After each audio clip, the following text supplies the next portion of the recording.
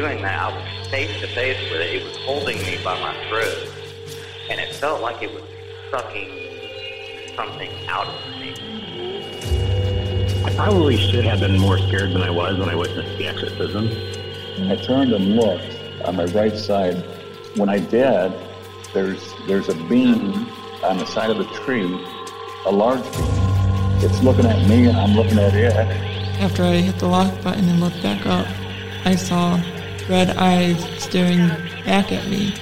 That they're going to show multiple gods all over the earth, be able to speak in people's languages, and at that point, it kind of converge into this one entity, which will be revealed as extraterrestrial.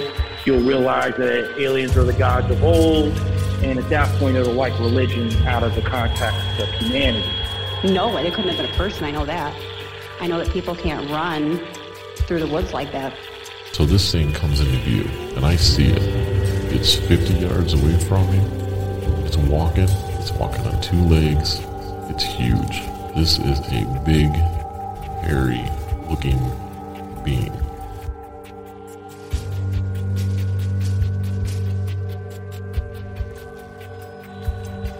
Welcome. I'm your host, and this is Uncomfortable.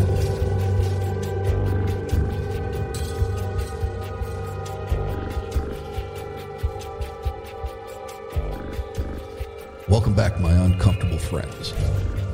It's good to have you back with us. Before we get into introducing tonight's guest, I just want to give you a quick reminder that at the end of July, on the 30th in Chelsea, Michigan, I will be supporting the show at this year's Michigan Bigfoot Conference. And then September 10th in Dowagiac, Michigan, I'll be hosting Bigfoot and Brews at the Sister Lakes Brewery. Tickets are on sale now. All the info you need is at bigfootandbrews.com. One of the special guests that's going to be at Bigfoot and Brews is actually Bodine the Bigfoot. Now, Bodine has an interesting backstory. He's a little short of stature. He's a wee lad when it comes to these cryptids, and he was somewhat ostracized by his family and his community. And he decided to start hanging out with us normal folk. Now, one of his handlers is tonight's guest. So if you would please give a warm, uncomfortable welcome to Mr. Jay Lynch. Jay, welcome to Uncomfortable. It's great to be here, man. It's good to see you again, too. It's been good to see you. Been almost a year. Yes.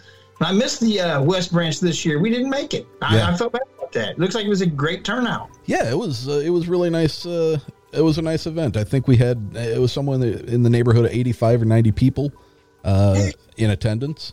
And we had Daniel Perez. We had Gabe Heiss from the east side of Michigan, the Detroit area. He spoke. I got to host the town hall, which my last week's episode was one of the gentlemen that I think he was the first speaker at the town hall, which he did a great job on the show. We had a nice, good solid hour with him.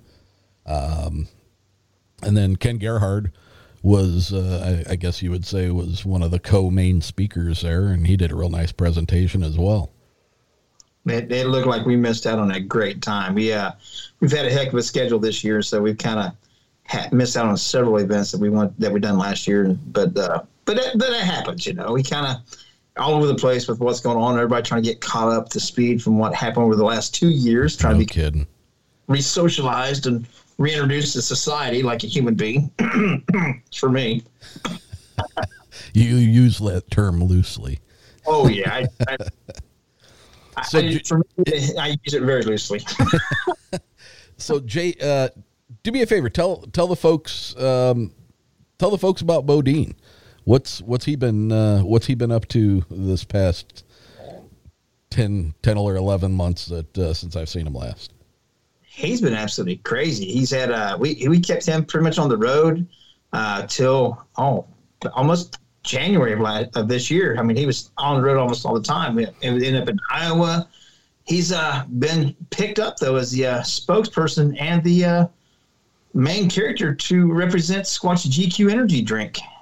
And that's really exploded. He's really starting to take off the energy drink. He's actually going to be on all the cans. And they've now got a line of sodas. He's going to be on all the bottles. Oh, nice. And, yeah, working with a group. And we're getting ready to launch a line of potato chips and snacks and stuff that he Really?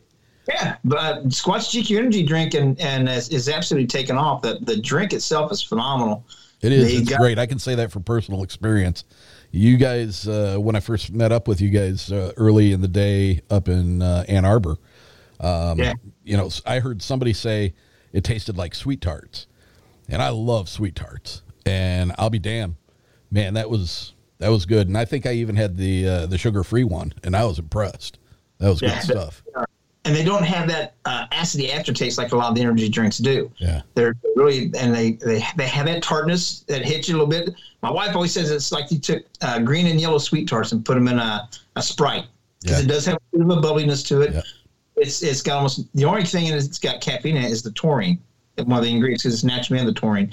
But it's mostly B6 and B12 things, the nutrients that get you. I mean, and heck, I forgot, they even launched a thing with vitamins. We got vitamins and whey proteins and creatines and proteins and all the cancers and all that stuff. So, I mean, he's going deep. He's hitting the town. Has he been hitting the gym, though? Oh, yeah.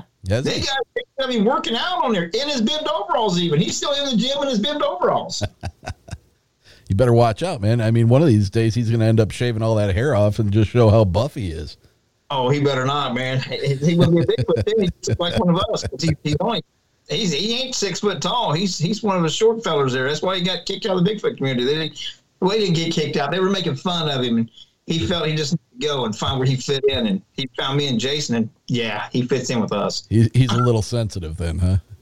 Well, he got tired of it and saw he just find his little way. And we every once in a while we're getting ready to go. Actually, we're getting ready to go back out in the woods with us. He's actually going to try to see if he can't call in some of his relatives and stuff with us and do a Bigfoot hunt with us. Oh, really? So Bodie's going to try to take us back to some of the places he used to be when he was still, before he joined us in the crowd. That's awesome. Now, you found him in what part of Ohio? Southwest Ohio. Southwest. Look at that. I mean, he's even got bobbleheads now. He's got a bobblehead.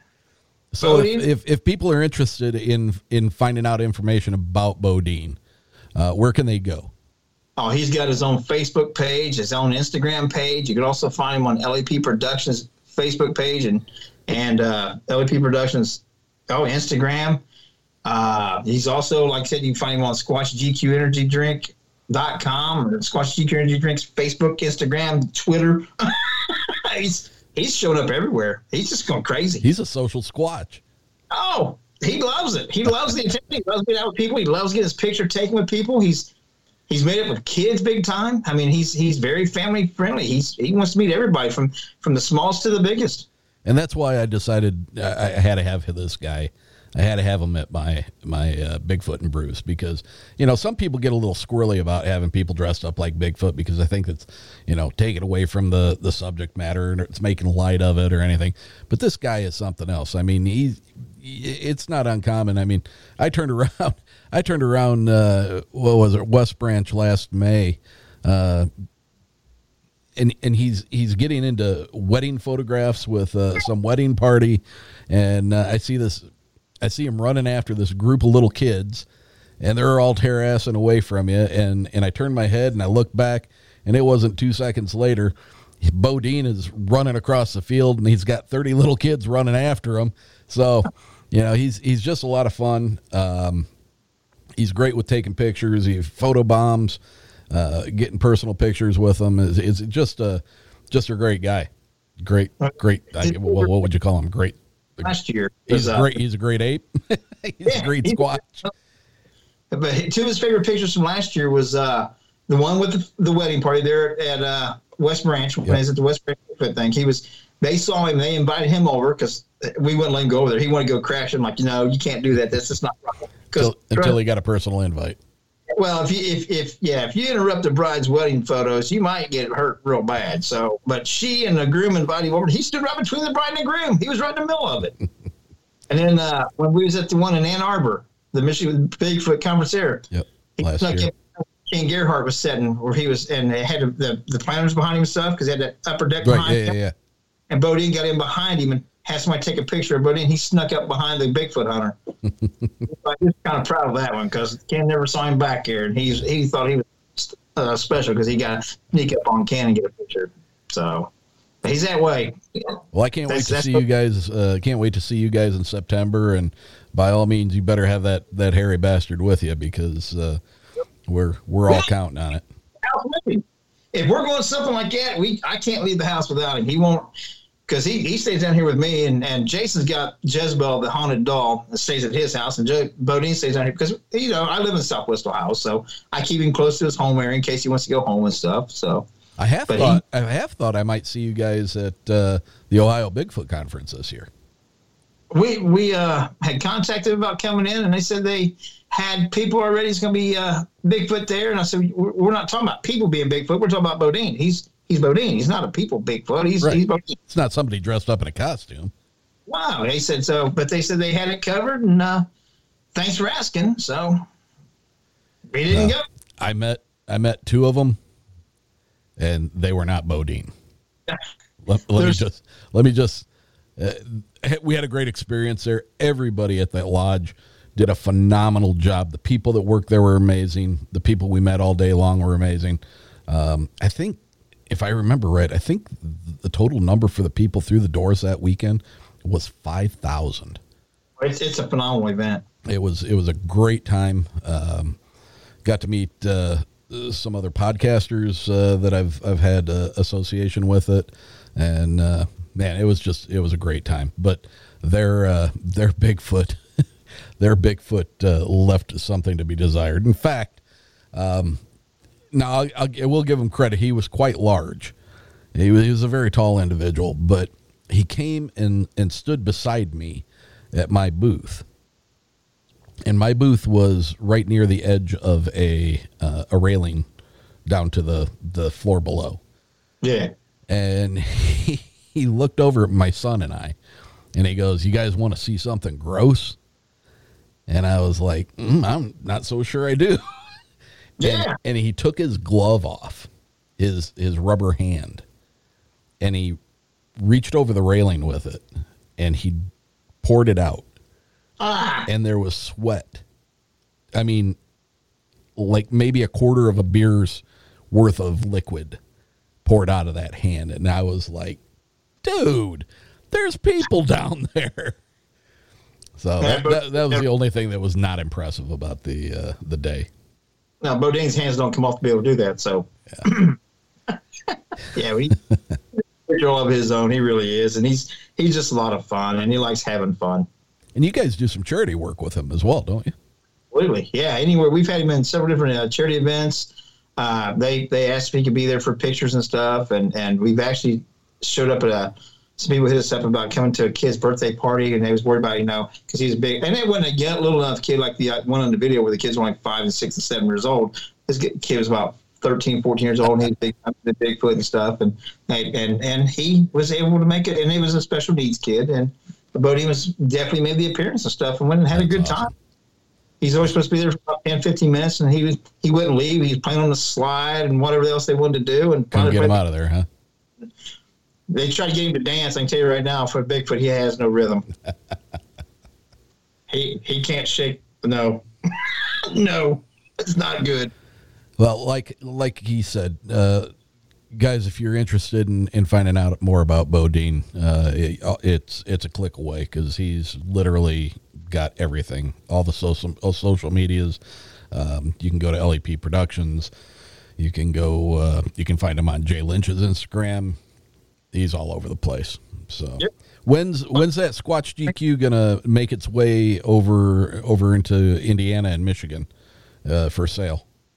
Well, Squatch GQ is we're in the final stages of talking with Walmart and a couple other places we're trying to get into. We're trying to talk with 7-Eleven.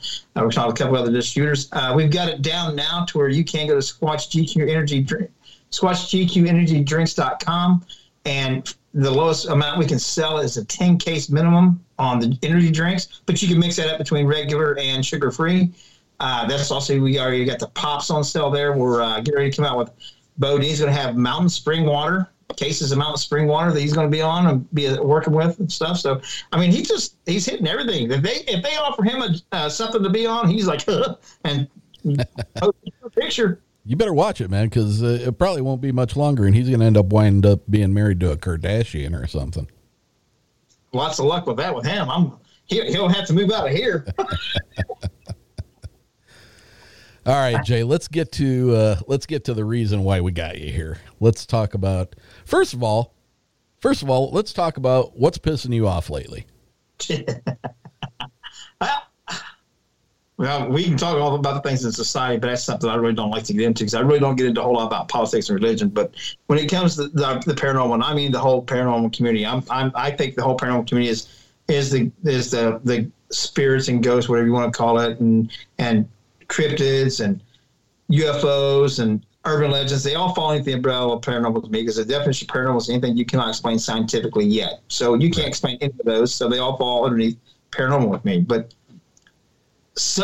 it seems like we're having a rash of people again trying to reinsert themselves, or new people coming in and trying to really assert themselves to be the next great thing, and the animosities that are going, and some of the personal attacks. And luckily for me, I've got to say that, in words of my brother Jason Arthur, my partner with LEP Productions stuff, my brother, the president of LEP Productions, he always says, surround yourself with good people, good things will happen. And that's exactly where we're at in our thing.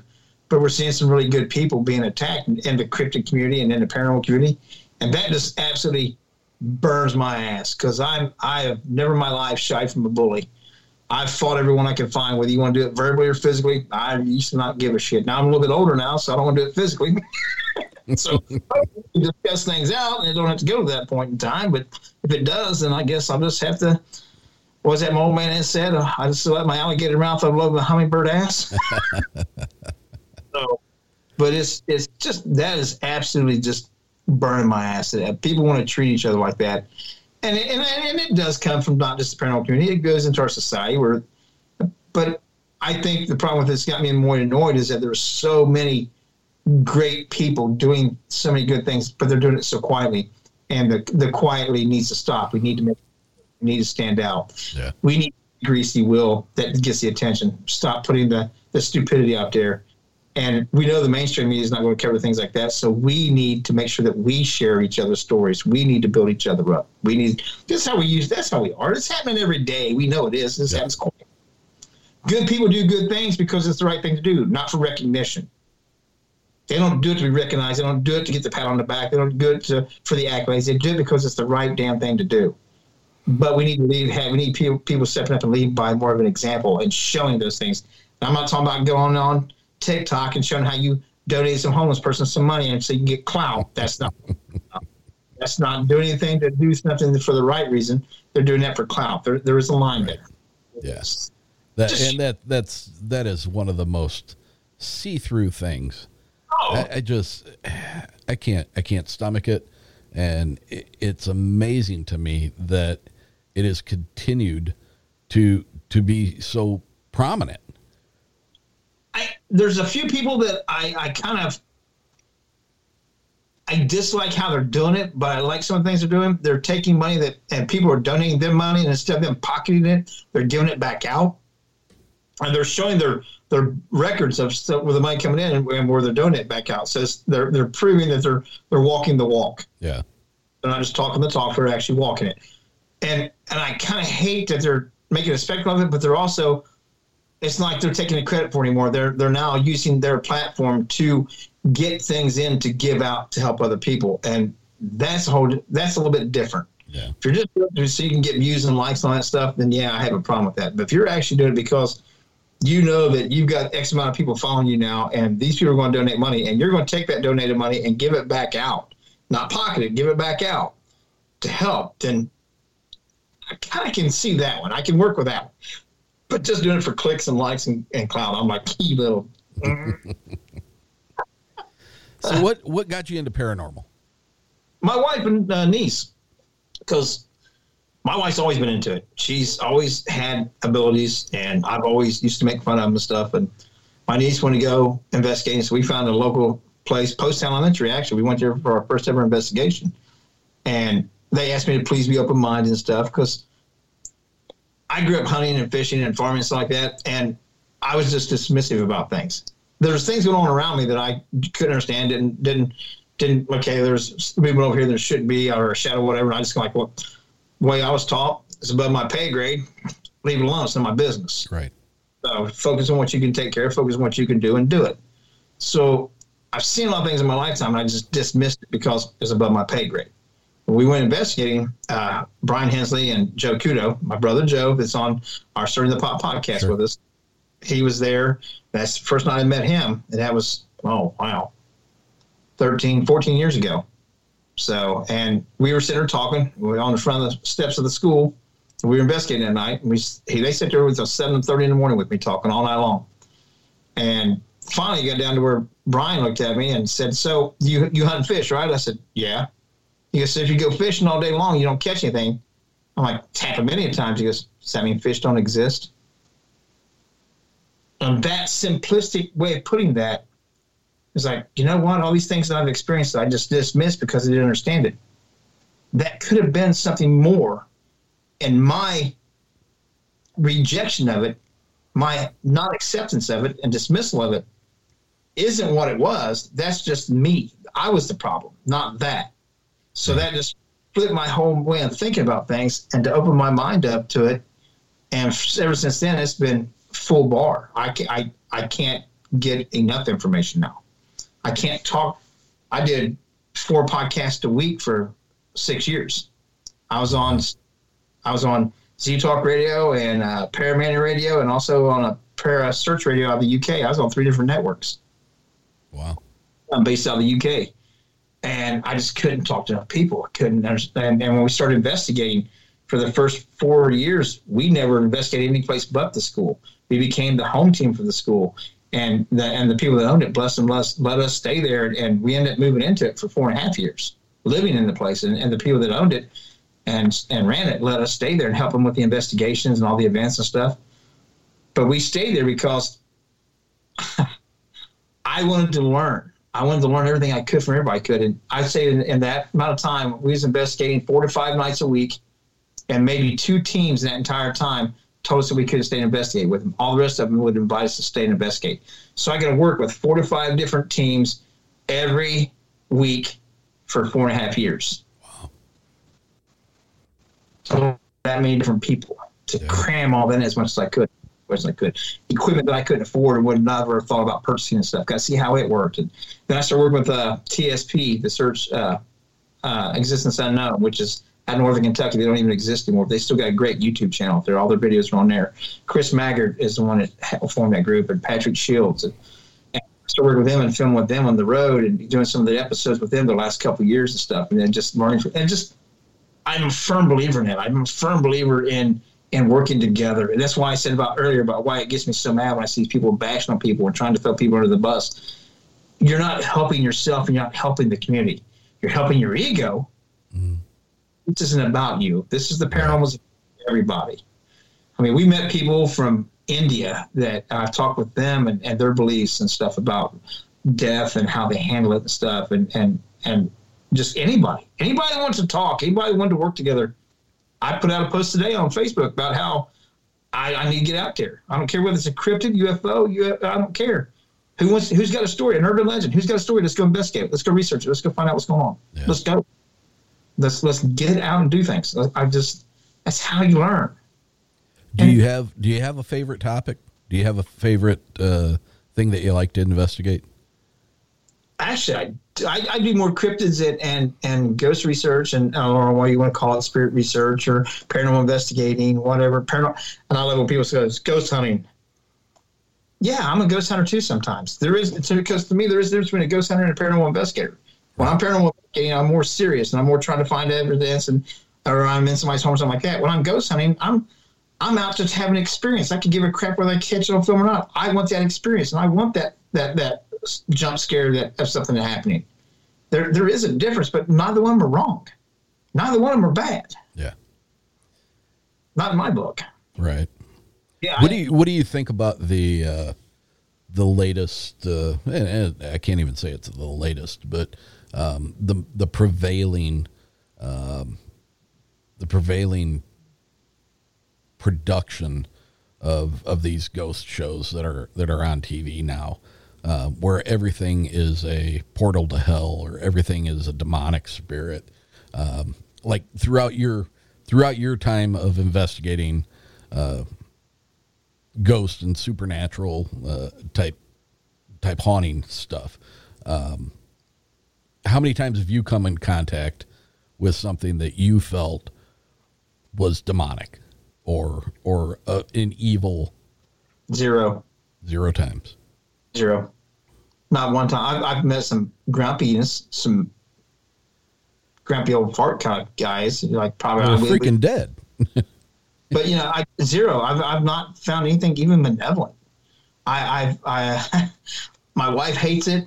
She gets mad at me every time I do it. It doesn't matter where we go. I do not wear any kind of protection, any kind of talismans, of religious talismans or anything like that of any kind, whether it be Christian or pagan or whatever. I take no protection, no stones, no crystals. I say no prayers before or after any investigation. And I introduce myself at every location we go to, and it doesn't matter where we go. I've been in that Prospect place where they say all this evil, and I've been in the basement. I've locked myself in there they locked me in there for over an hour. And they probably would have went longer if they would have come checked on me because I got bored and fell asleep. I had nothing happen. But everywhere I go, I tell them flat out, you can hit me, kick me, scratch me, push me down the stairs. You can channel through me. And if you think you can possess me for communication. I've had nothing in 14 years happen. It's not because I'm trying to be a tough guy. It has nothing to do with that. I firmly believe that a lot of your experiences, and my good friend Callie Sherrill, she used to be the resident paranormal person at the Stanley Hotel for years. She's the one who had a convention out there called Feel the Energy. And we've talked about it countless times. Me and her both agree upon it. We say it all the time. Sometimes, are you experiencing manifestation, or are you manifesting your experience? Because the mind is a very powerful tool.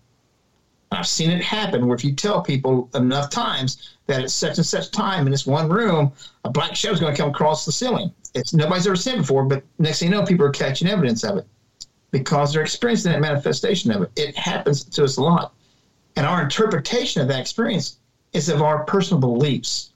90% of the people that want to believe that there's something even demonic out there, every one of them, just about, are of some Judeo-Christian belief. There's some religions out there don't recognize demons and stuff. Right. So they'll say that they had a demon experience. But by our being Judeo-Christian, we think that we're right, and that they're not the true religion, and they're not following the true God, so they're wrong.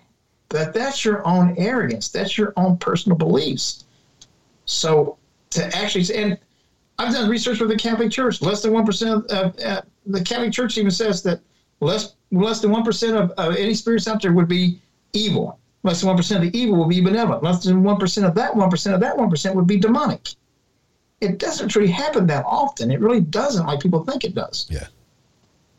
But and that's the problem with these shows. Everything is produced to make you think that every experience these guys are having is demonic. And they're exactly what they are. Reality TV has been reality in a long time.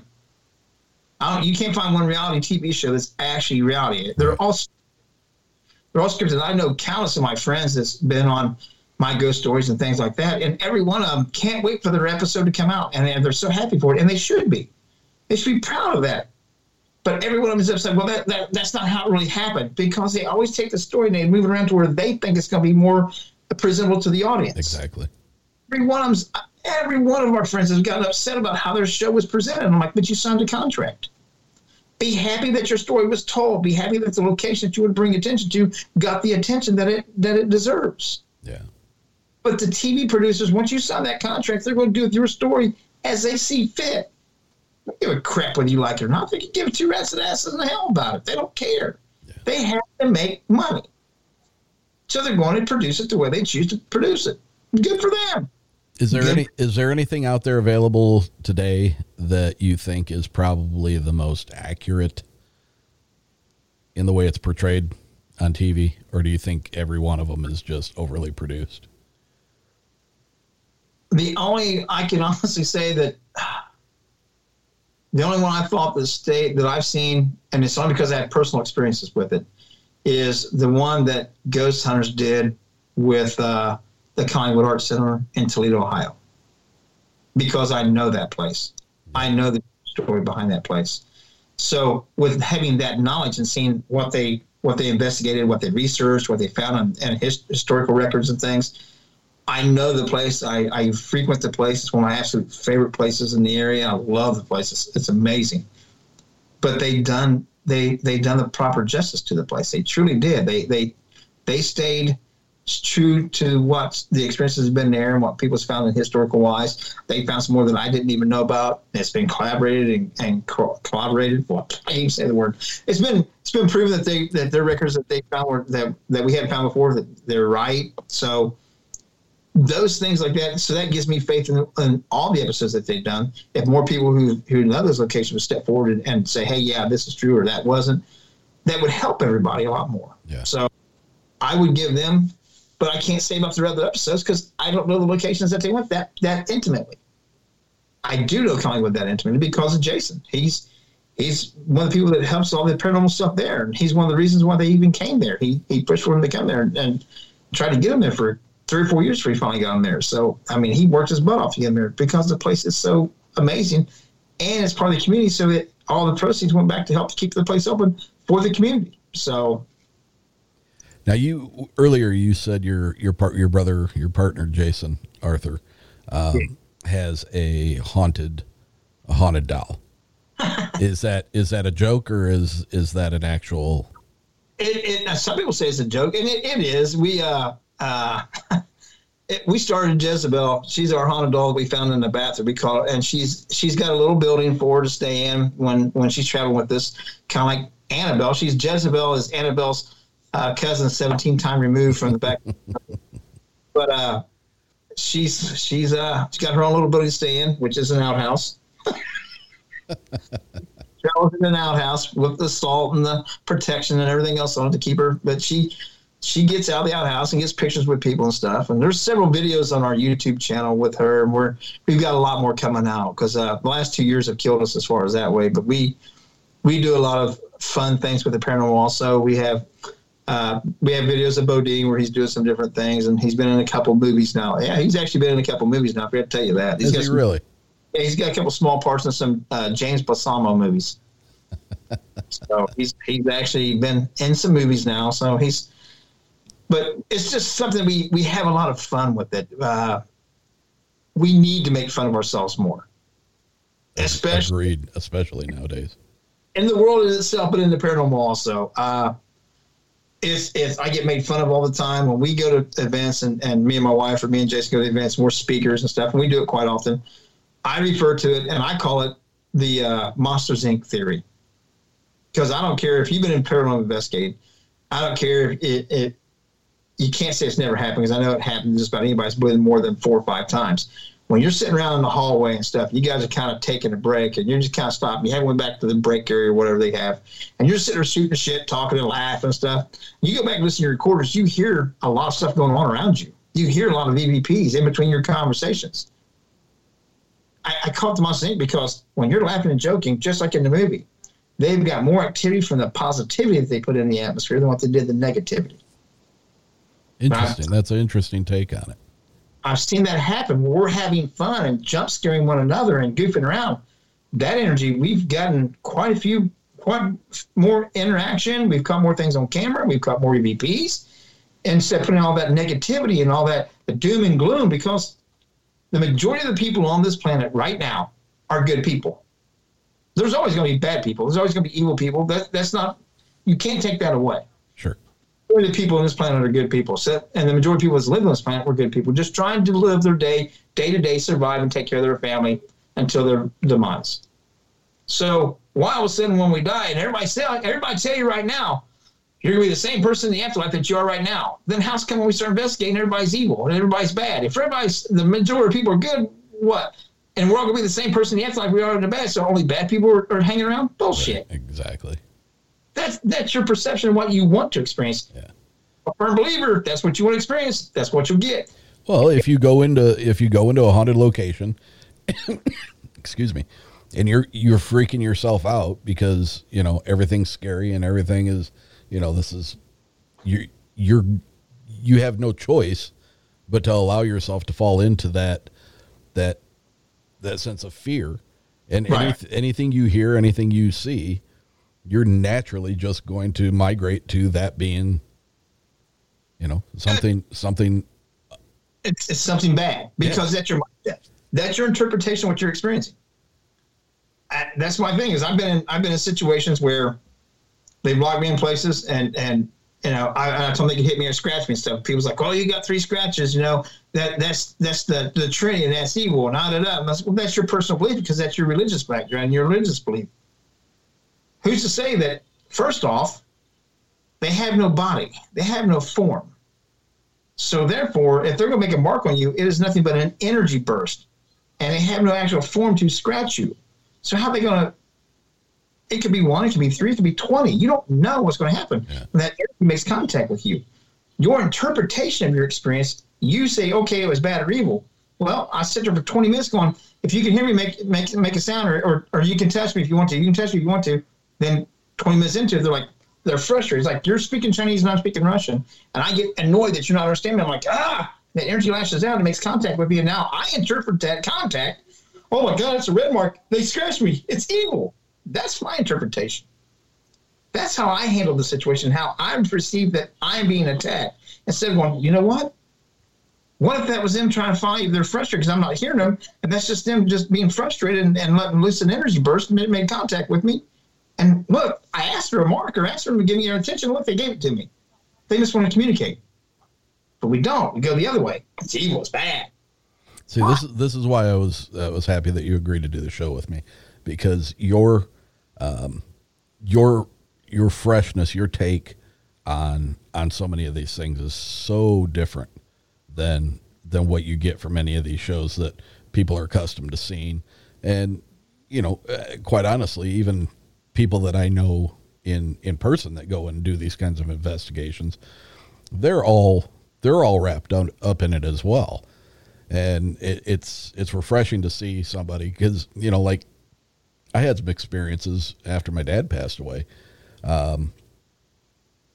And I firmly believe that it was him. I firmly believe that it was his way of letting me know that he was still around. It was only for a short time. And it wasn't immediately after he passed. This was months after he had passed. And there was, 6-8 months where I had a lot of things happening in the house. But none of them ever made me scared. None of them were ever, oh my God. It was not, I'm not going to go and say it was like, I wasn't laughing about them, but it was not an uncomfortable situation either. A little bit of a jump scare at the moment because you're not expecting it, but it's not like a jump scare where you're ready to run out of the house and you're terrified of everything and all that. Yeah. That quick little, oh my God, well, that was kind of cool.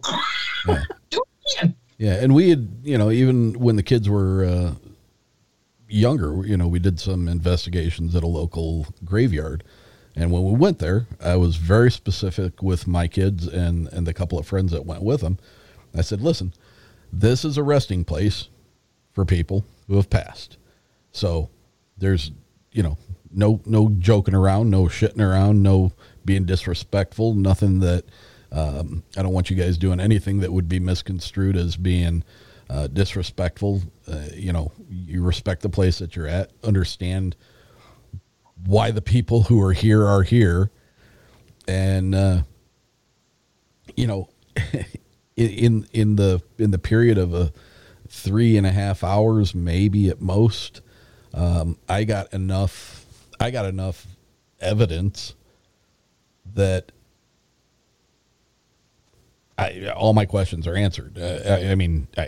Obviously we don't know what's on the other side and stuff like that, but I have no doubts that there are things that are able to reach out to us and make contact in some way, shape, or form. I have no doubt it's not even something I need to go do anymore, because I've already, between that and the experiences I had with my father when he passed away, yeah, I'm 100% bought in. I completely understand. Yes, this is real. This is factual stuff. Now, when people ask me why I'm still investigating after all this time, I said, because I want to find out how there's a way to stay. So that way I'm going to stay, because I won't be that guy that's going to mess with you every time you turn around. I won't be. And I want to make sure that I'm not going to be stuck. And I've never bought into that whole prescription that they're stuck in a place. I just can't fathom that. I can't understand why someone would think that something is stuck in a spot. Yeah.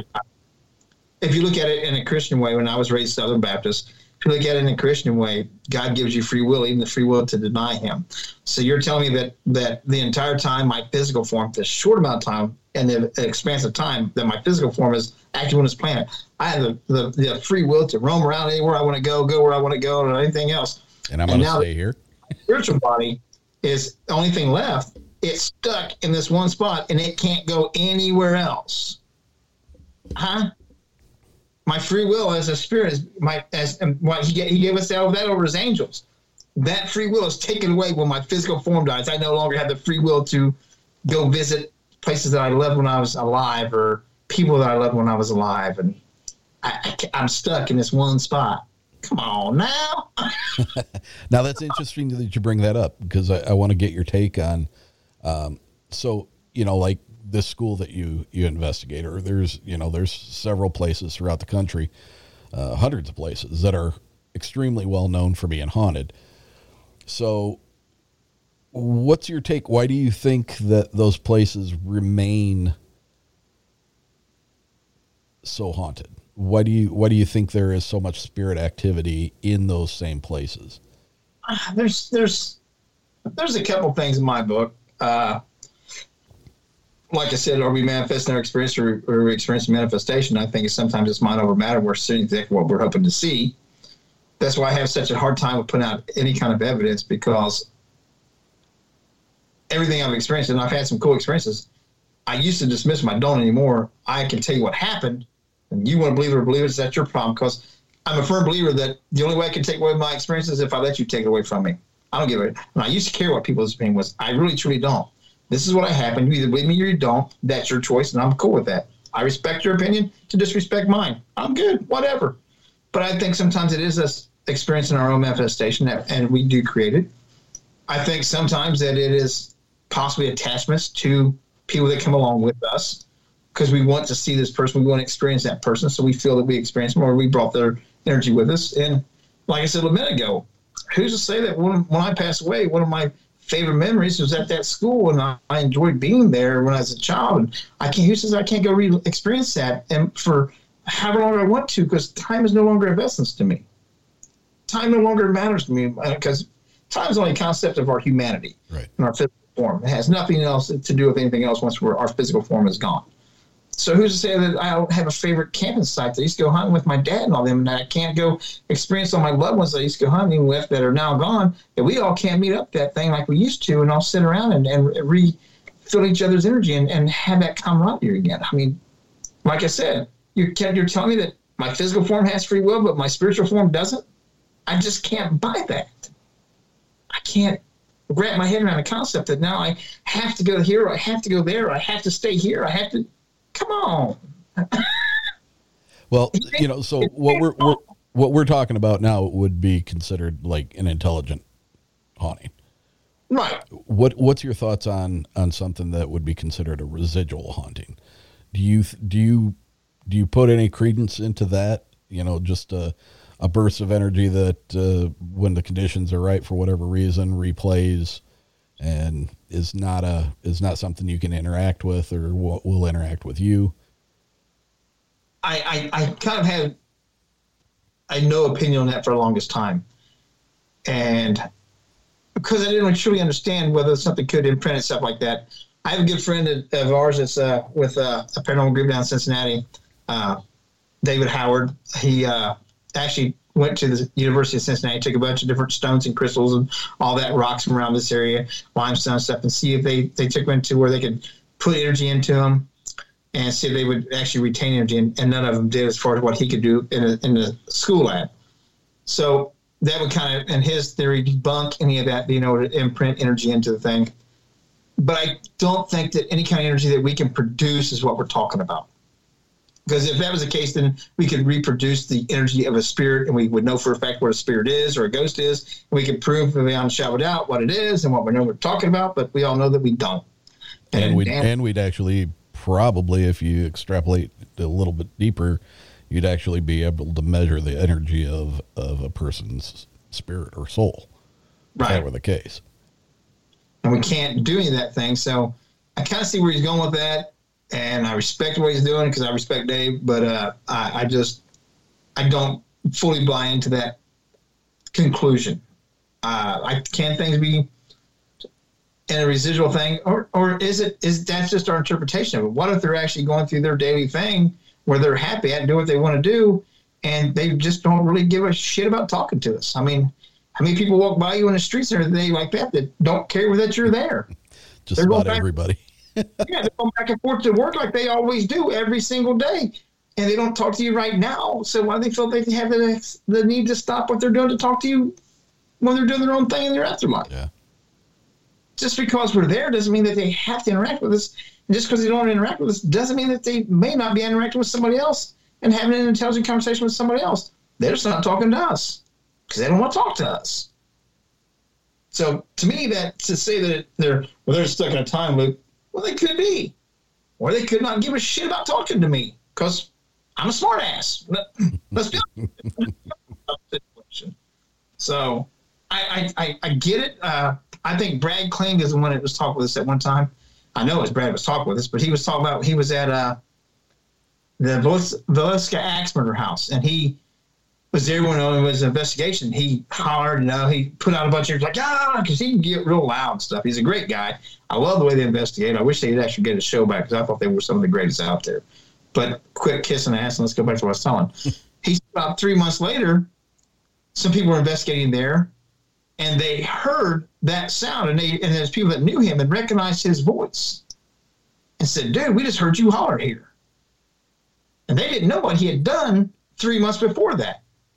So does it have to be some deceased or someone's deceased energy, or is it just the fact that that's energy that's been imprinted into that thing, and if conditions are right, it's going to be released? Interesting. Yeah, that's Brad and Barry are great guys, and like I said, I have a lot of respect for them. You know, that's really interesting. Now that you say that, and I don't mean to interrupt you. Hold on to your thought, but if I don't say this, I'll forget my thought. I believe it was during a conversation with Cheryl Lynn Carter, in my last interview with her. She said the same thing. She said she had gone to, I want to say it was going back to and revisiting a specific serpent mound, and she heard a conversation from the person that she was there with the previous time, and heard his words repeated. So that's an interesting, an interesting little blurb there. So like I said, and by the way, that's not my story. That's Brad and Barry's story, and I don't want that big guy after me. He's a big boy. He's gonna hurt me real bad. They're great guys. They are, and I they've been putting a lot of stuff out there. They've been doing a podcast and stuff again, and I hope they get picked up and do some more things. I like the way they did Ghost Lab. They were non-conventional, and I like non-conventional. Yeah. What about tools? What about like Ouija boards? They're just a tool. Have you ever had any kind of a or known of somebody that was reliable that has had an unfortunate incident using something like that?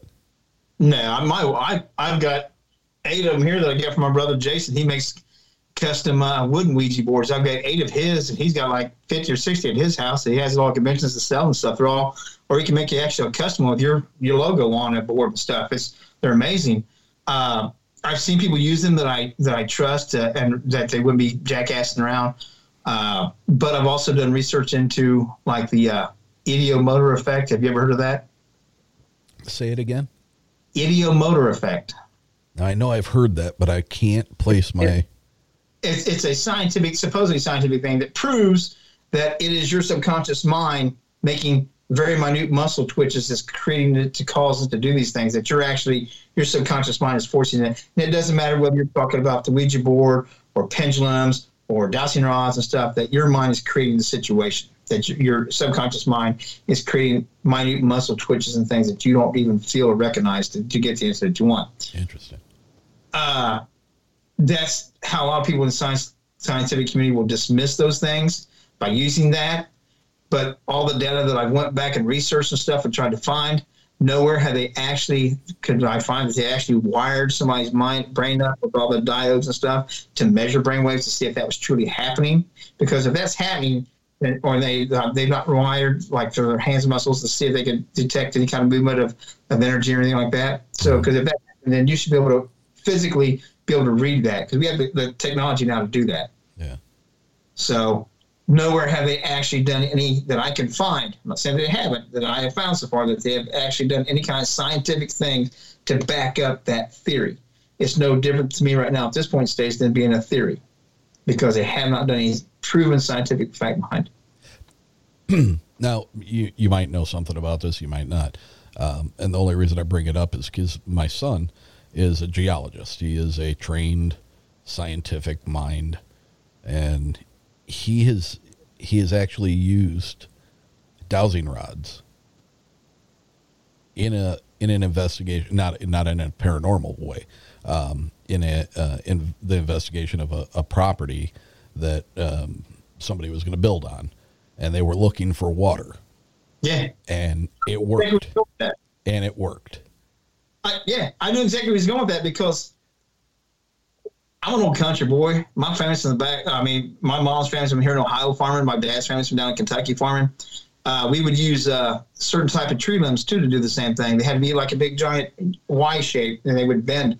My uncle still does it with regular steel rods, or like dowsing rods like you use now with the copper and all that stuff. We call it well witching.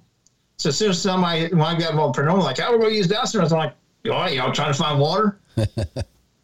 Because that's something in those country communities that's well known, that you use those things to find where you're going to drill a well or dig a well or whatever. That's you need to find water. You do well witching.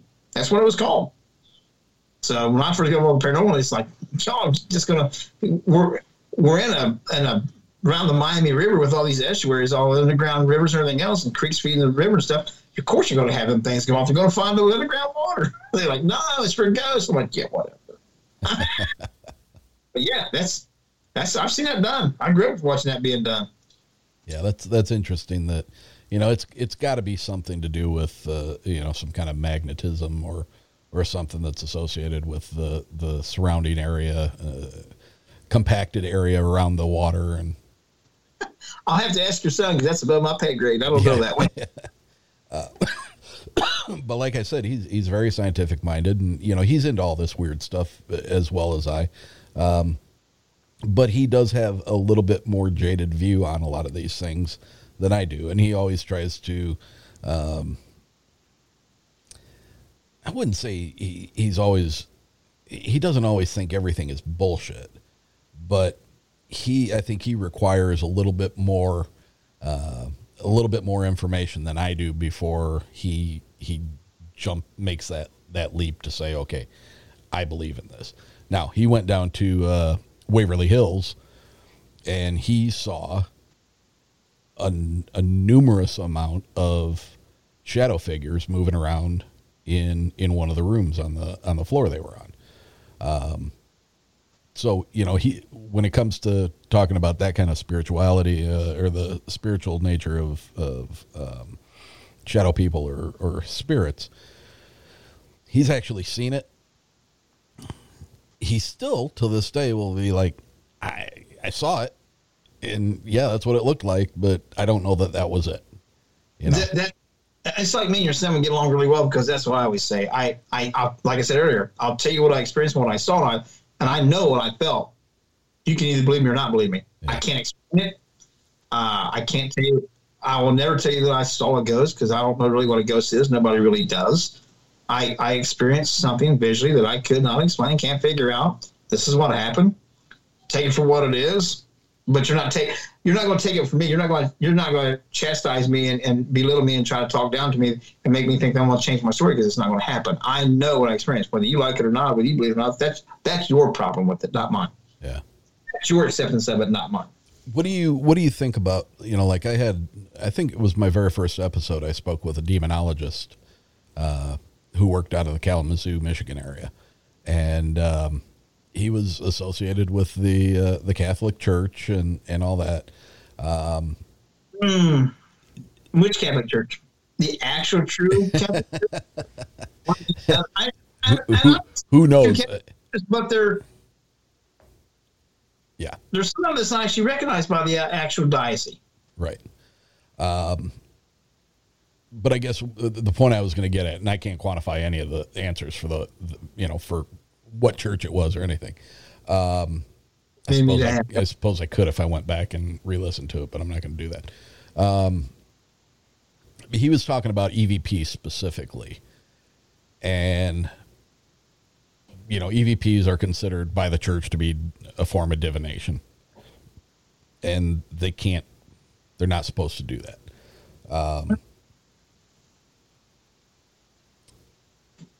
But he said that he actually became addicted in a negative way to capturing EVPs.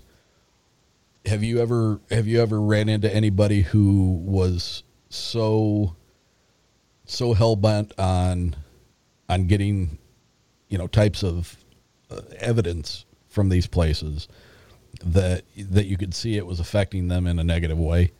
Yeah, I've seen people become pretty much obsessed with the location or with a certain spirit that they think is following them around and things. Yeah, I've seen that, and it is a problem. But then it's no different than in alcoholism or anything else. If you allow it to become an obsession, anything is a problem. You know what I mean? Yeah. So, I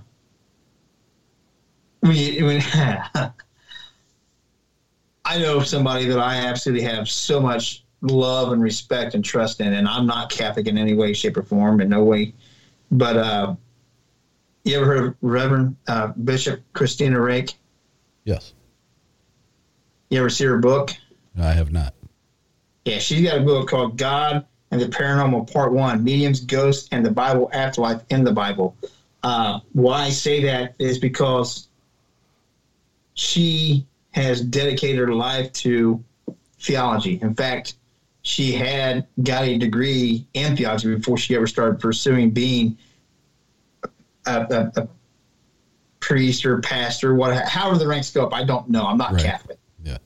But I know I trust her. And I don't say that about a lot of people. I have, and I'll tell anybody, I have trust issues. But most of us do.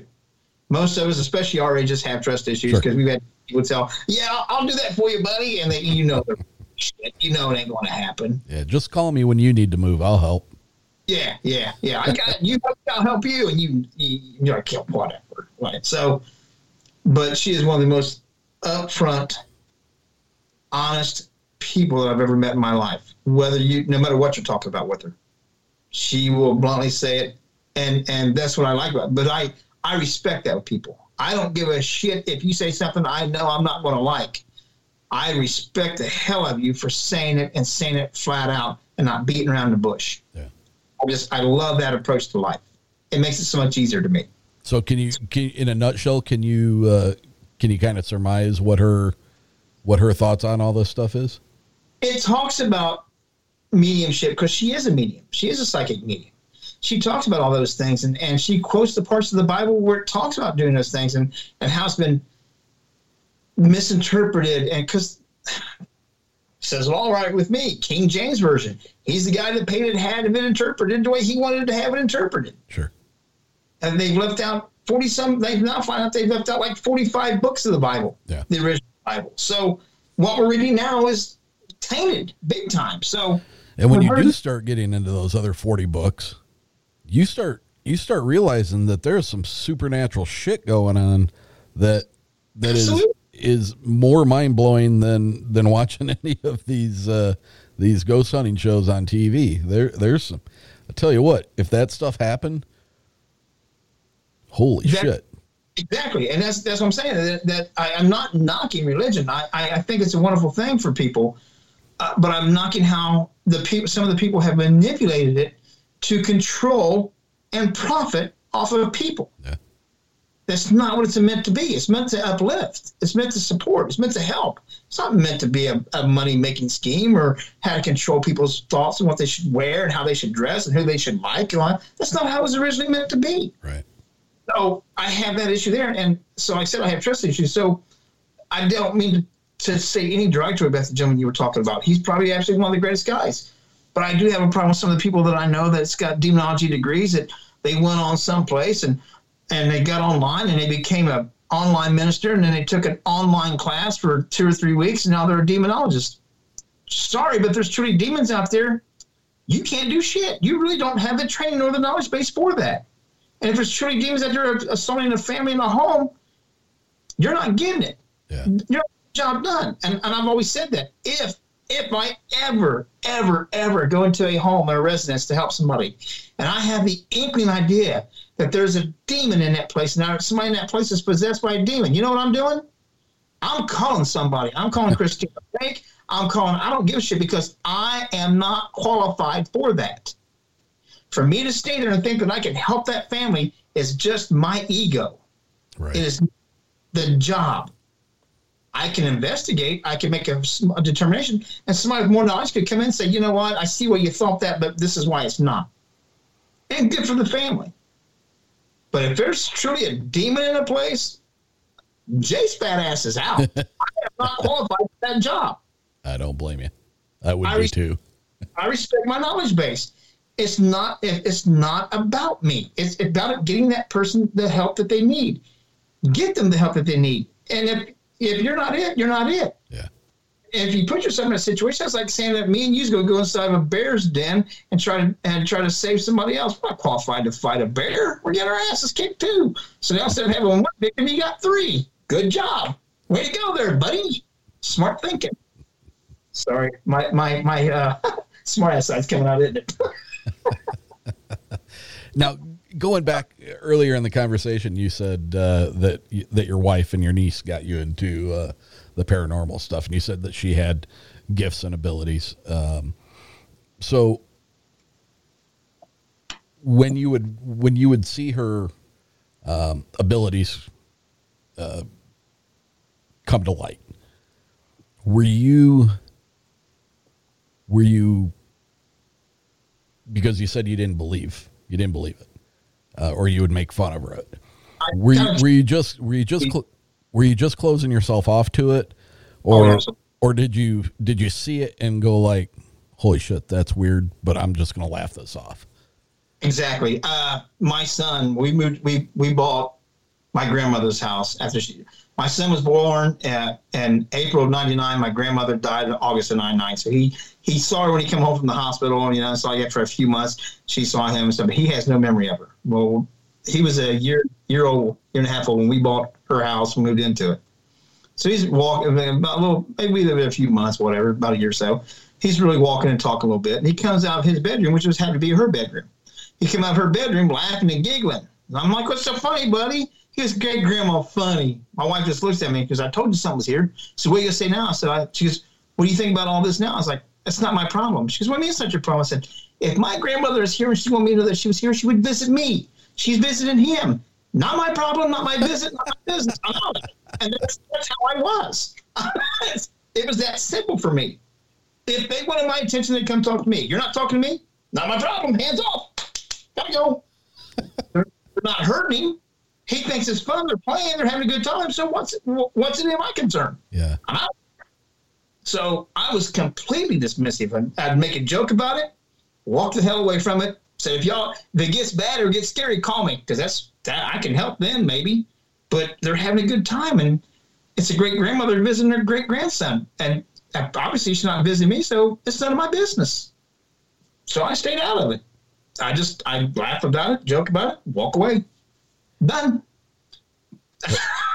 Has that been something that's shown itself throughout the years?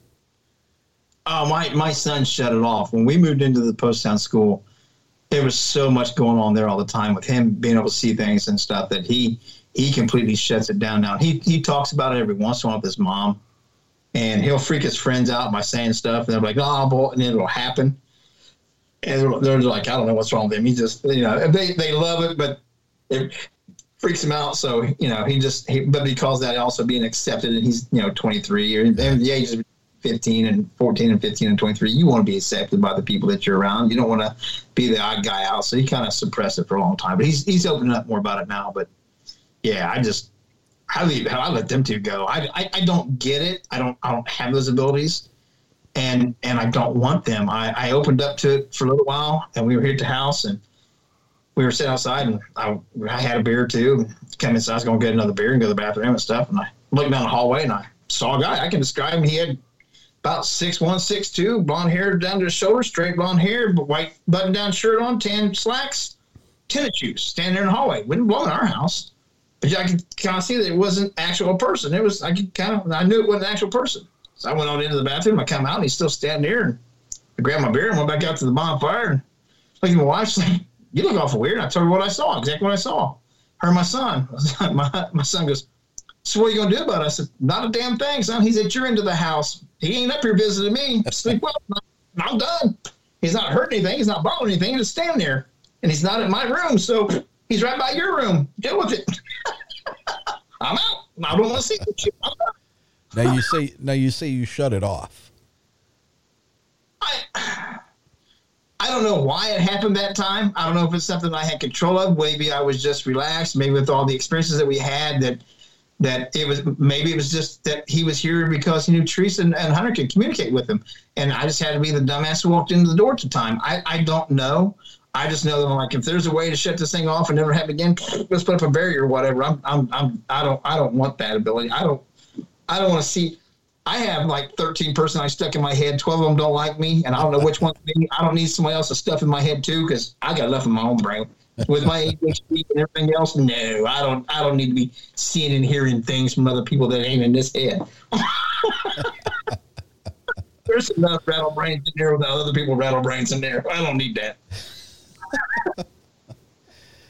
Hey, before we end this, what's your we talk about the umbrella of paranormal. And for me, that covers everything. That covers Sasquatch, Bigfoot, cryptids, Mothman, all that stuff, from UFOs through urban legends. Not so much urban legends, but maybe urban mythology. I'll still disagree with you on the urban legend part too. Say that again. I kind of disagree with you on saying about the urban legend part, because you follow any legend back, and you follow it back and follow it back and follow it back and follow it back. There's an inkling of truth somewhere that got it all started.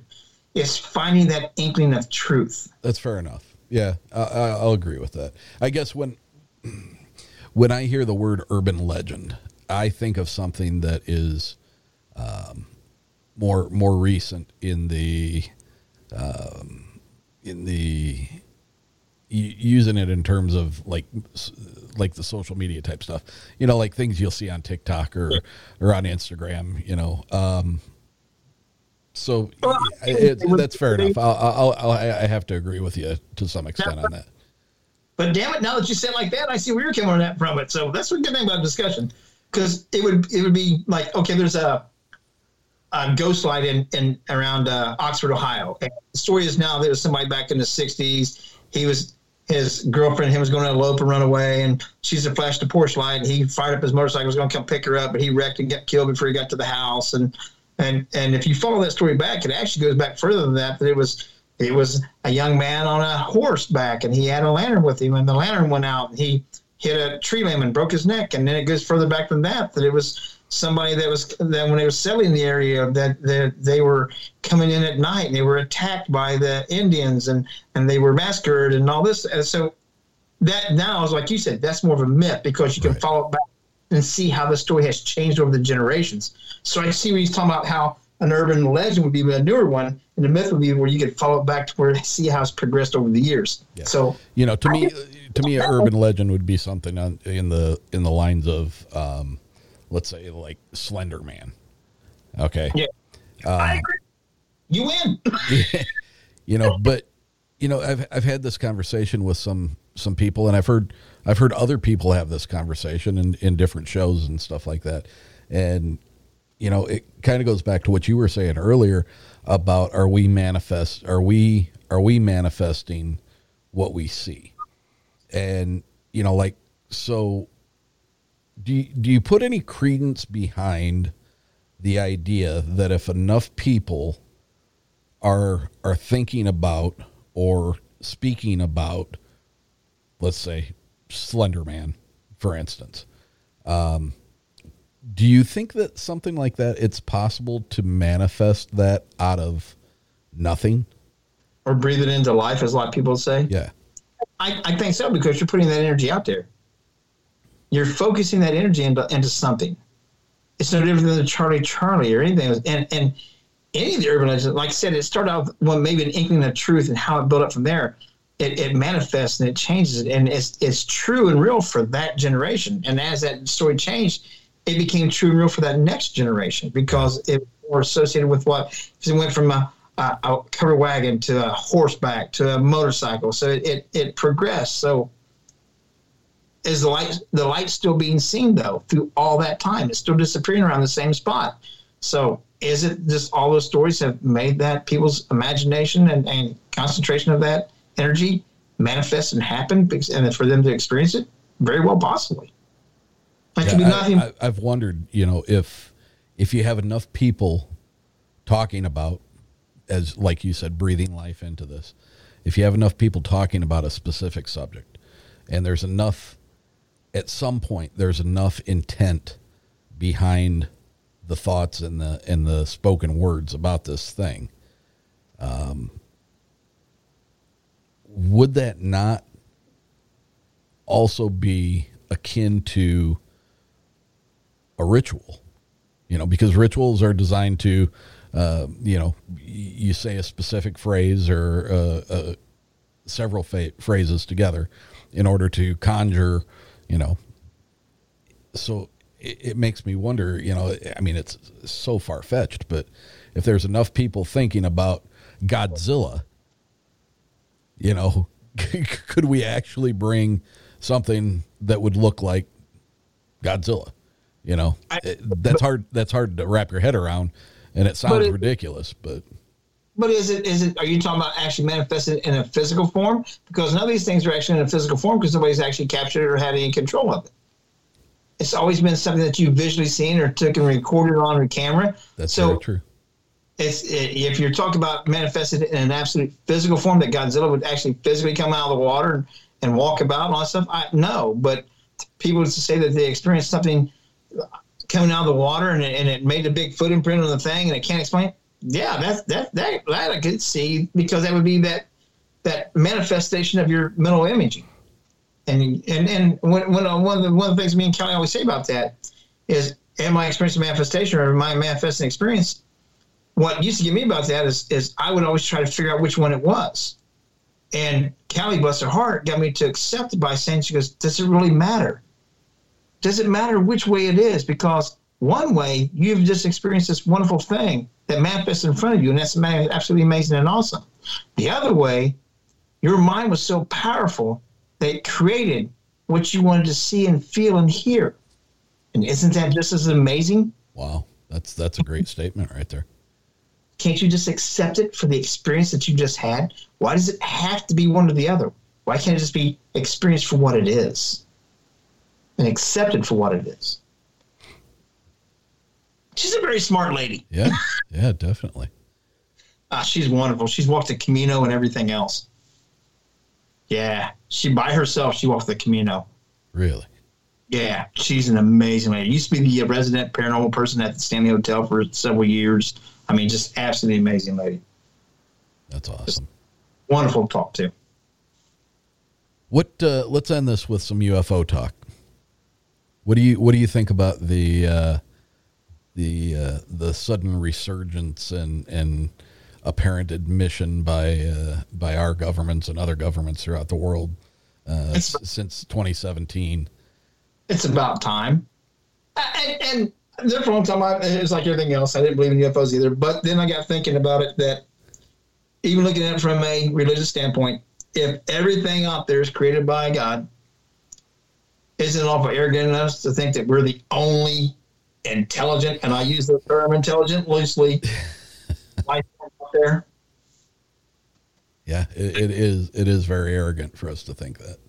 It's seed on our part. That, to me, that is extremely arrogant to think that we're the only, no matter how you look at it from which angle, that we would be the only thing in all these universes and galaxies and suns and planets, the only thing of intelligent out there. And like I said, I use that word intelligent kind of loosely because I've seen some of the shit that I've done over the years. Do you think, what do you think, as far as, we spent upwards of 70 years with our government hiding it and misinforming people and making people that are having these experiences seem like they were crazy and doing everything they could do to keep this under wraps. Why do you think now? Why do you think now they've finally just... Because there's a huge shift in this planet right now, and they're absolutely losing control. Religion is a wonderful thing, but it's been misused as a control mechanism, a money mechanism. A lot of your major religions are losing people right and left. Their numbers are dwindling like crazy at an alarming rate, and they know that they're not. Why would the Catholic Church need to have a giant telescope out in Nevada? Either Nevada or Utah.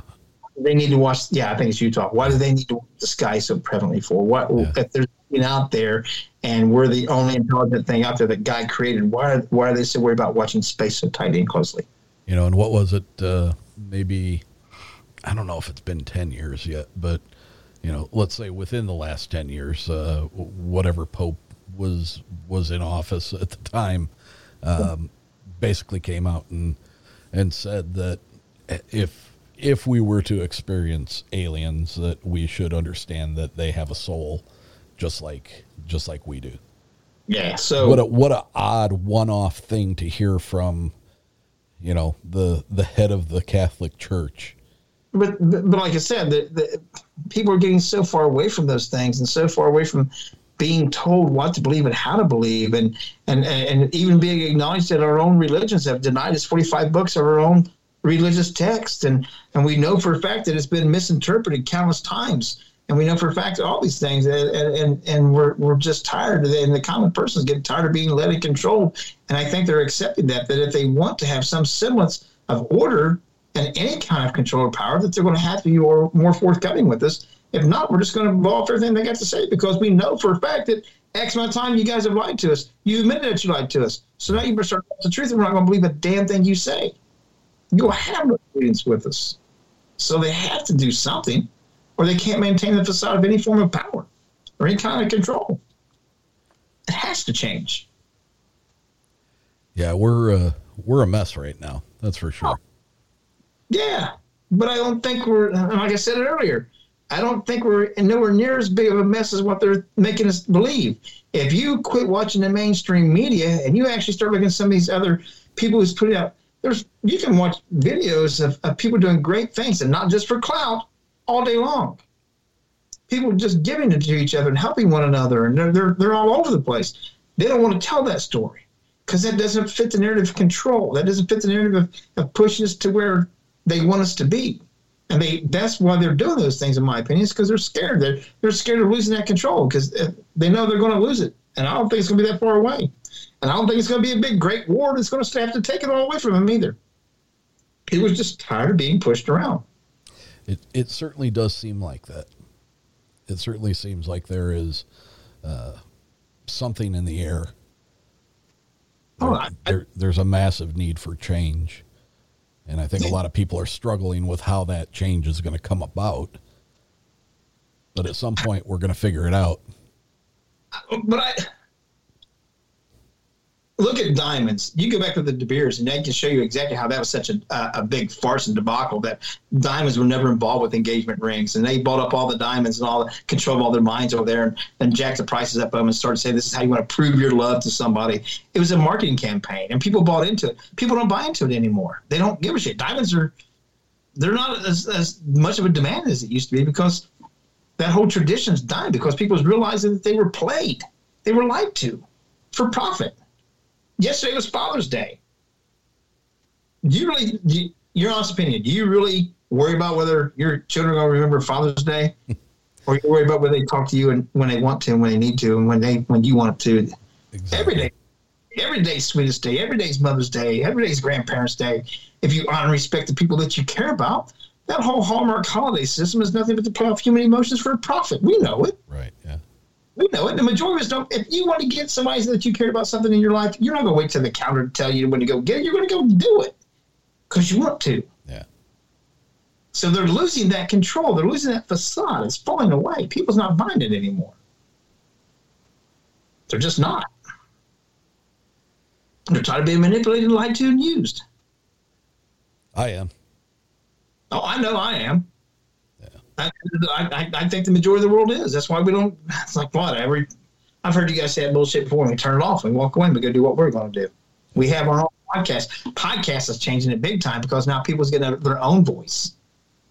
They have their own voice. They have people that want to talk with them. Whether it's some crazy nut job with some wild-ass conspiracy theory or whether it's not, it doesn't matter. They have an open venue, and they have a way to reach the people that want to listen to them. And they don't have to rely on somebody else to give them that information. They have a place to have it out themselves. Yeah, and it's a slippery slope because you have people out there that are merely repeating stuff that they've heard. Oh, yeah. They're not using their own minds. There's a lot of people out there doing really great work. And it scares me that I wonder just how much longer this is going to be a free avenue for people to have this liberty to talk about things like this. I wonder at what point, because I've got a friend of mine who is now co-hosting a podcast called To Kill the Mockingbirds, and the gentleman that he is now co-host with, he had his stuff yanked down off of YouTube, and they nuked him, and he talks about a lot of stuff that people don't want you to talk about, so at what point are we going to have to start abiding by a set of rules in order to be able to keep doing this? They're always going to try. They're always going to try to control. That's just the thing. They're always going to try to control. They're always going to try to manipulate. And we're always going to find there's going to be somebody else that starts up another venue another kind of thing. Look at what Twitch. You ever work with Twitch? I know what it is through my son. Yeah. Yeah. Well, see, when I first heard about it, I thought, it's just for gamers. Well, it's not. They have a whole channel called IRL, in real life, and it's for podcasts and things. Really? Twitch now is the old YouTube. How YouTube used to first start up, and it didn't take you too much to get affiliated, and then you could start making monetary stuff. I think you got to have like 50 followers. You got to have like 8 different shows in a month and 20 hours of viewers or something like that, and like 15 or 16 viewers at one time, and you're qualified as an affiliate. Now you're able to monetize your channel. Our LAP production channel, we're not monetized. We're not affiliate. So. And they have whole things now for podcasts and things like that. It's just no longer a gamer thing anymore. That's what I'm saying. So if they do that with YouTube, and YouTube has changed these things drastically over the last several years, and it makes it impossible to get monetized now. But Twitch is like, hey, come over here. We'll help you. We'll make it easier for you. Now, once they get growing and get bigger and bigger and bigger, well, they turn up the qualifications and stuff. They're going to YouTube is not like it used to be, because the moment they started being able to get broadcast TV and broadcasting the NFL and all those huge corporate dollars, they now had to play by the system and play by the rules and play by the game. That's one thing I like about Kid Rock. They try their best to cancel culture him, and they can't, because he produces his own stuff. He records his own stuff. He has no corporate sponsors whatsoever. So the only way you can hurt somebody like that is to take away their corporate sponsorships and all their money line. Well, guess what? He doesn't have any of that. Everything he's done in his last 5 or 6 albums, he's done himself. He's marketed them. He's recorded them. He's put them out in production. He's done it. Nobody else. Yeah. So you cancel culture somebody that you can't control. It's all about the control. It is all about the control. That's for sure. Yeah, just like when I first got involved in the Bigfoot community, and I didn't even talk about that, but I'm actually one of the founding members of the North American Dogman Project. I was the tracker for the Dog Boy research team. When I first got involved with cryptid stuff out there, I had a theory that, okay, what if Bigfoot isn't an interdimensional traveler, an alien? What if he's an actual real creature? But what if he's here on this planet and we just don't see him? Like, what do you mean by that? So what if he's along with the fake folk and things? Oh, you're just trying to make it into a big fairy thing. And I'm like, no, I'm not. You're not listening to me. Did you watch Harry and the Hendersons? Anybody our age saw Harry and the Hendersons and stuff? At the end of the movie, when they took Harry home, the mom and the child when stood up. They were right there the whole time. Yep. Right there the whole time, and they didn't see him. So they were blended in with their environment. What do we have in our that we make? A ghillie suit. What is that? That's us trying to imitate nature. Listen to yourself again. Us imitating nature. That means that nature already has it. We're trying to blend in with nature. We're trying to be just like it. So our arrogance say that there's nothing in nature that can hide from us like that. Then why are we trying to act like nature and hide in nature? That's just a redundancy of stupidity to me. Yeah. You know, it's funny that you bring that scene up, because I had just gone back maybe a month and a half ago or so and rewatched it again. I watched it. Love it. A lot of times. Oh, yeah. And this last time that I watched it was the first time that I looked at that movie with a different perspective. There are a number of things that they address in that movie without calling attention to it. And that scene at the end was one of them. There was some pretty significant information given to the makers of that movie. And they put it in as a whimsical little thing there at the end. Another thing is, like, when you go back and you look at Close Encounters of the Third Kind, there is a lot of information that rings very true when you watch that movie with what's actually coming out about these things now that are in our skies. You know? Yeah. So I think all along, I have one friend of mine who says they hide a lot of truth in the movies and stuff that they're producing. And I used to take it with a grain of salt. I didn't disagree with it, but I wasn't really on board with it that much. But I think now, I think there are a lot of things that are being put into the movies that are information that, whether it's intended to help us or to draw attention to it. Well, look at the one Samuel L. Jackson movie that was made 4 or 5 years before 9/11, and he described them. They're down that thing. The guy describes about how they're going to blow up the Trade Center. Exactly what happened, pretty much. Yeah. But well, it was, for that matter, you go to what show is it The Simpsons? That has been like almost prophetic as far as throughout the years, the number of things that they've shown as a joke and actually, you know, Trump as president and stuff like that. The similarities, the number of coincidences it's almost too much to ignore. Oh yeah, it is. It's amazing. But now we're getting to the whole conspiracy side of things. That's a whole other conversation. Because I can go on power about that stuff. But yeah, like I said, there's just too much going on, and something's going to happen. But I don't think it's going to be as violent as what everybody thinks it is. I I truly think that's what they want is people to react violently, because then they could try to initiate their strategic response to it. Where if we do it peacefully, then they can't attack them, because then they're the bad guy. They're the aggressor. So it's a way of doing it intelligently. There truly is. Change can happen, but it's going to happen intelligently. It's not going to happen violently like I used to in the past. Do you put any credence behind the idea that this sudden change of heart by the governments of the world to talk about UFOs freely is to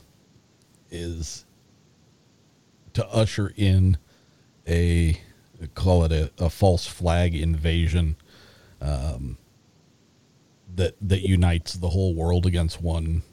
Yeah, because there's been too many independent movies. Independence Day, look at all them. We're going to fight back. They're coming to conquer us all without even finding out what they're doing. We start attacking. What? Yeah. What? My son brought up an interesting thing. I think it was on the most recent Sasquatch Chronicles this week. He didn't have a guest on. Wes Grimmer did not have a guest on, but he played about a half hour, 45 minutes worth of information. It was a public speaking engagement of Robert Doty, who's very well known in the UFO community, former military. And some of the things that he talked about, that's some pretty bold things that he's talking about. But my son said, with everything that we're told about these things, doesn't it seem odd that they would crash? Yeah. And it does. It seems like a very... If they're capable of utilizing wormholes or anti-gravitic propulsion, is like, and then they crash. Just crashed in the desert in Utah. That seems weird, and I have to agree with him. That does seem weird. But remember less than what? I'm right between Middletown. Middletown's right between Dayton and Cincinnati. So I'm not even a 25-minute drive, and I'm at Wright Pat Air Force Base, and all the UFO stuff they're supposed to have there. Yeah. And whatever, we haven't seen none of it yet. I keep asking. We go up every once in a while. Yeah. One of my listeners that I have a pretty good relationship through texting back and forth several times. He and a friend of his went to Wright-Patterson, and he was quite surprised at the number of UFO memorabilia you can pick up in their gift shop now. Yep. Oh yeah, because there's supposed to be a hangar there, underground hangar there that's got all kinds of stuff in, just like Area 51. Right. So, but I've lived here all my life, and I've not seen anything yet. It's coming. For years, I didn't look up unless there was something in the sky that I could eat. Wasn't hunting season, and I went up there. So, all right, my friend, we're at an hour and a half here. Jay, I appreciate it. No, sorry. We could go another hour and it wouldn't bother me, but I'm sure you got things to do too. I'm a black. I admit it. I certainly appreciate you taking the time to do this with me. Hey, before we go, let everybody know where they can find out information about Bodine again. Oh, absolutely. Yeah, they can find Bodine on LEP Productions, YouTube, and Facebook and Instagram page. You can also, Bodine's also got his own Instagram and Facebook page. We also do a podcast called Stirring the Pot every Tuesday on YouTube and Twitch channels for LEP Productions.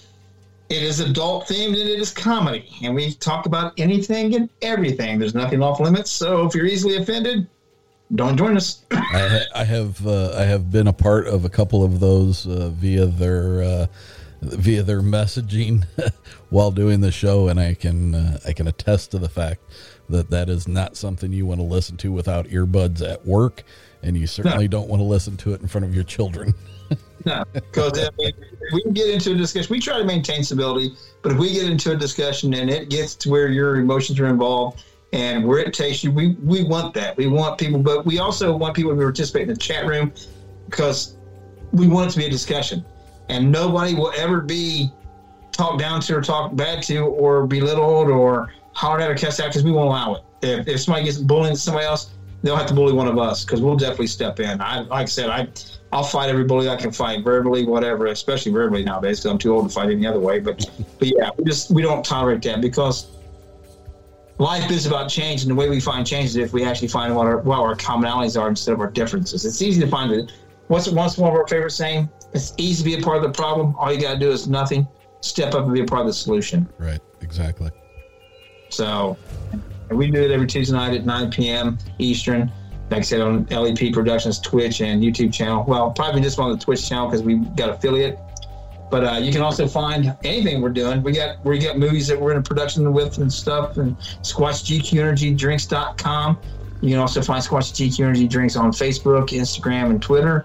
So go and Bodine's on all that stuff. You can see him and support him by getting you some energy drinks. He even get the little squat shots. They call them the Squatch GQ Energy squat shots. The little shots for the 5-hour energy drink. Yeah. He's got squat shots out there even. So, man, he's something else. We're working on getting them in your local stores. We're in talks with Walmart, 7-Eleven, and several other chain stores and things like that to get him to everybody's publicly, so that way you don't have to buy him by the cases. But soda pop, and we're working on snacks. So Bodine's busy. He's a little entrepreneur. He is. I'm just riding his family's going to be upset that they kicked him out. Yeah, they are. Because like I said, I'm riding on them bibs. He loves them bib overalls, so I'm hanging on to him because I'm going to get where he goes. He's the man. Jay, thanks so much for taking the time and being with us tonight. Oh, thanks for putting up with me. I appreciate the heck out of it. All right, man. We'll talk to you later. Have a good night. Thank you. I want to hear your story. I want to hear your experience. So email me at contact.uncomfortable@gmail.com. If you enjoy the show, then leave us a rating and a review on iTunes. Share the show with your friends. Share the show on social media. Make sure to like us on Facebook and follow us on Instagram and Twitter, all at Uncomfortable Podcast. And until next week, my friends, stay uncomfortable.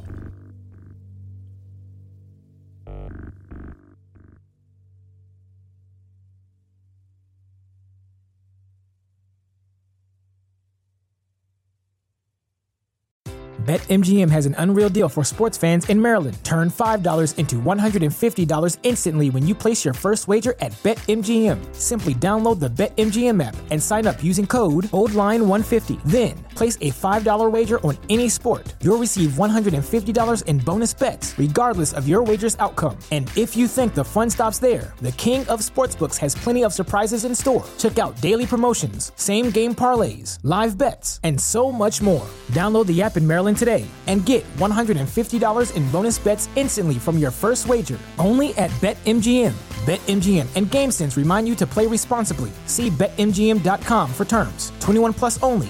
Maryland only. New customer offer. Subject to eligibility requirements. Rewards are non-withdrawable bonus bets that expire in 7 days. From issuance, please play responsibly. For help, visit mdgamblinghelp.org or call 1-800-GAMBLER in partnership with MGM National Harbor. Promotional not available in Washington, D.C.